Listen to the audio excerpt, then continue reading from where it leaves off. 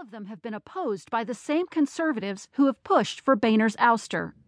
He gets a chance to really go out on a high note, and now I think you'll see a few things in October, said Representative Steve Stivers, Republican, Ohio.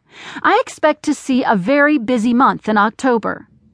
Mulvaney said Boehner's resignation probably makes it more likely XM or a debt ceiling extension moves forward, but he warned that it might not be so simple.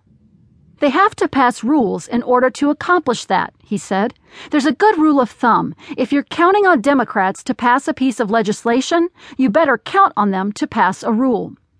In order to keep the government open, the House is expected to next week consider a spending bill similar to the one brought up by Senate Majority Leader Mitch McConnell, Republican, Kentucky, which funds the government through December 11th. The Senate is expected to pass their version on Monday, and the House could then take up that bill on Tuesday or Wednesday. Boehner and other House leaders hope to mollify 31 conservatives who signed a letter vowing to oppose any spending bill that includes funding for Planned Parenthood. Fleming said that the next step will be for the House to start work on a budget reconciliation bill that would defund both Planned Parenthood and the Affordable Care Act. Reconciliation bills, which are a joint effort between the House and Senate, are considered under special rules that require only a simple majority for approval and cannot be filibustered in the Senate. The reconciliation bill is expected to easily pass Congress, allowing Republicans to force President Obama to veto the legislation.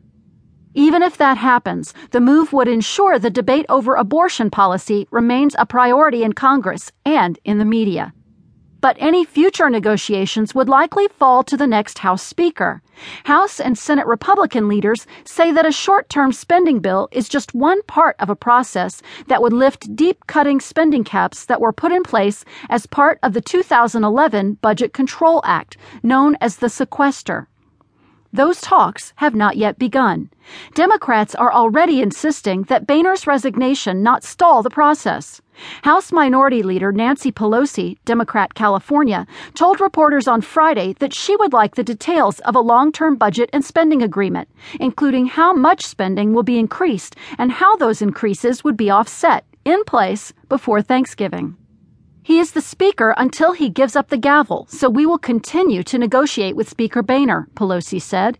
We had been on a path that enabled the Republican caucus to work its will, the House to work its will, and the Congress to work its will to keep government open so we can move forward. Many expect House Majority Leader Kevin McCarthy, Republican, California, to succeed Boehner. McCarthy is a close Boehner ally and would likely continue the negotiations that are already underway. But House conservatives could still pressure future leaders to be more accommodating of their demands. That pressure for a future speaker to respond to the demands of far-right groups within the party could risk any chance of a bipartisan negotiation later this year.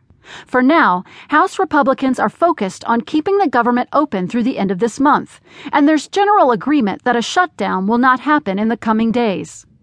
I think we have a good positive energy moving forward, said National Republican Congressional Committee Chairman Representative Greg Walden, Republican, Oregon. When asked how the reconciliation process would impact a future budget debate, Walden would only say that Boehner's planned resignation is a chance for Republicans to unite. We need to pull together and show the American people we can govern while we investigate abuses wherever they occur in the government and focus on moving forward, he said. While Boehner's resignation was a surprise to nearly all Republicans, he began informing members of his plan to use reconciliation to defund Planned Parenthood in a series of meetings on Thursday. He gathered members of the Conservative Freedom Caucus and later a group of anti-abortion rights advocates to detail the plan. Several members reiterated their support for Boehner in those meetings and gave no indication that Boehner should resign if he wanted their support for his strategy. I told him in front of my colleagues in the Freedom Caucus yesterday that I would support him, Ribble said on Friday after Boehner's announcement.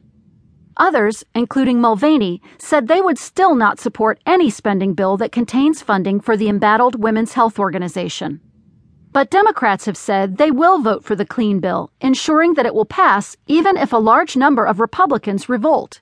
House Minority Whip Steny Hoyer, Democrat Maryland, told reporters on Wednesday that Democrats would likely support a clean CR.